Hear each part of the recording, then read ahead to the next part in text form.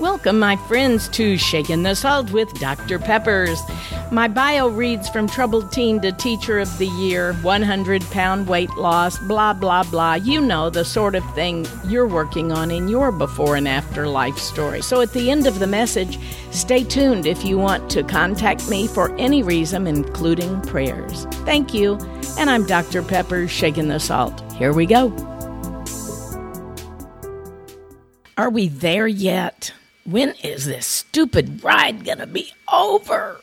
We often hear this from kids on a long trip or from people that have just been on an exasperating journey.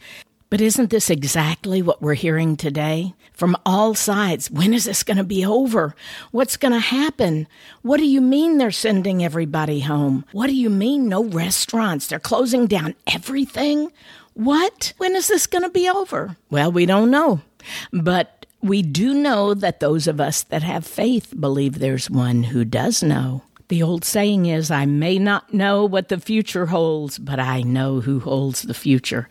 You know, if we really believe this isn't a Pollyanna look at things where we just put on our little rose-colored glasses and everything's going to be okay. No, most of the things that happen in life are the things that smack us face on, and most of the time they're personal, like the doctor gives us the bad news, or a loved one walks out on us, or there's a death in the family, or whatever it is, whether it's with a child, whether it's monetary, whether it's physical, mental, spiritual, emotional.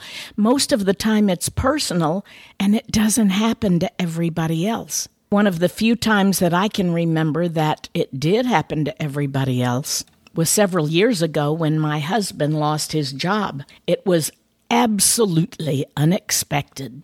And it happened at a time that we just really were not expecting it. He had been with this company for almost 30 years and was high in management, actually vice president.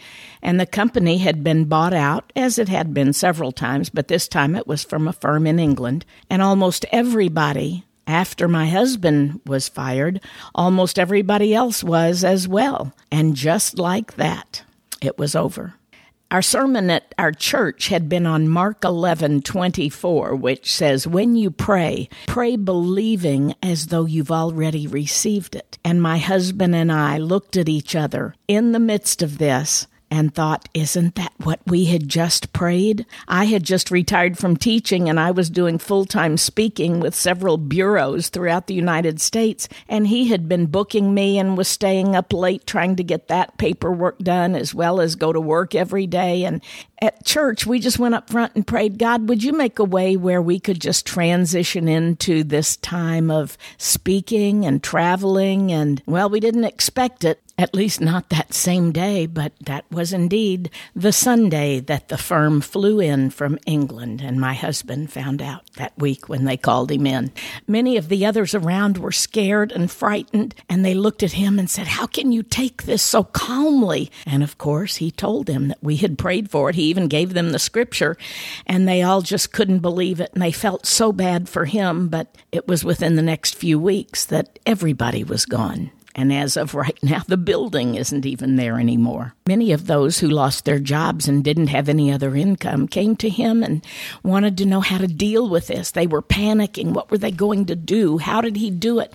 What was up with this? And anyway, long story short, it was much like today, that many people are panicking. And even though it hasn't hit them yet, and maybe it won't, we don't know. But that's the whole premise. We do not know. There are a few things that I learned from that example and other examples through the years, but one of the things for sure is that God's timing isn't our timing. Many people get mad when I just tell them things like this because they can't believe that this could somehow be used for good. But our plans and expectations are often put on hold. In those other examples I gave you, we learn that in many times we're not in control in this life. Things happen, and this is why I love the serenity prayer. God grant me the serenity to accept the things I cannot change, the courage to change the things I can, and the wisdom to know the difference. And it's many times during those times that we find out it's a good thing we weren't in control because we wouldn't have done it that way. And what happened turned out even better. There's another thing I learn, and it's called in the Old Testament, the sacrifice of praise. This is where we learn that God really honors praising Him in the midst of a crisis. It's easy to thank Him and, say, praise you, God, when things are going right or when everything looks like it's just going the way we planned it. But what about at other times? When we say, God, I don't understand this, I don't like this, but I'm trusting you, and I believe that you are going to do something with it. And that leads to the next thing, is where we can be used for others. It is during those days and months following some kind of a tragedy that we become aware of those around us who are also hurting.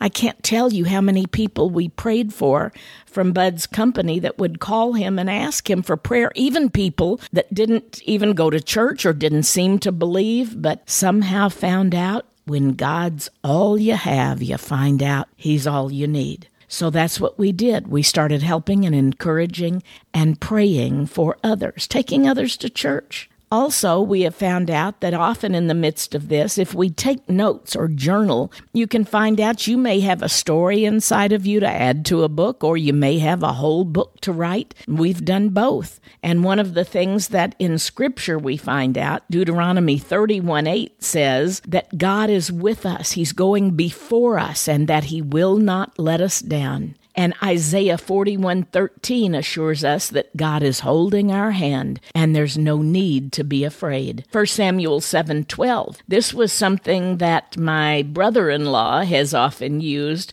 where he in the military was out of control, but in his own life he wanted to be very much in control, that this far the Lord has helped us. And I will cry out in need, I will come to Him, and I will look for the time that He will reveal what He would have me to do.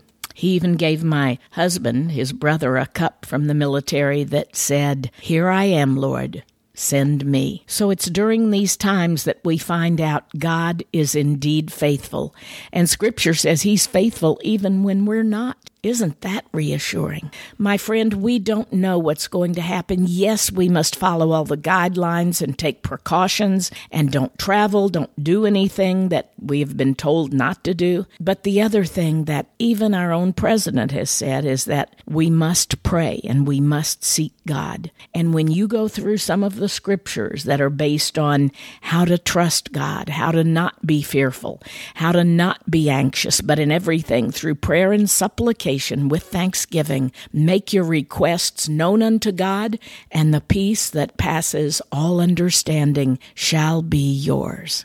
God, I pray right now for the one that is listening, the one that may be just a little nervous, or the one that may be panicking, the one that has no idea how they're going to meet ends financially, the one who's worried about children or parents or grandparents, and the one who just doesn't know where to go next. May I suggest to them, Lord, please let them find that old Bible that's stored on a shelf somewhere, or look it up online, just what you have promised, that you'll never leave us or forsake us. Other scriptures that would ensure and reassure my brother and sister listening, what you've done for one, you said you'd do for another. Amen. My friends, you may not know when all of this is going to be over. I know I don't. But I do know what can be over. The worry, the fretting, the anxiety, and the stress of not knowing. Sometimes we have to just let it go and allow God to do what He has already ordained to do. God bless you, my friends. Thanks for joining me today, and I hope this was uplifting and helps to ease some of the tension going through a time like this. I know it's something we've never experienced before, but greater is He that is in me than he that is in this world. I'm Dr. Peppers, shaking the salt, and thanks again for listening. Thanks for staying on, my friend. If you would like to contact me, visit saltandlightministry.com. If you want to share your story with me, ask a question, have me come speak to your group, or maybe just request prayer. Once again, saltandlightministry.com. Thanks, and God bless.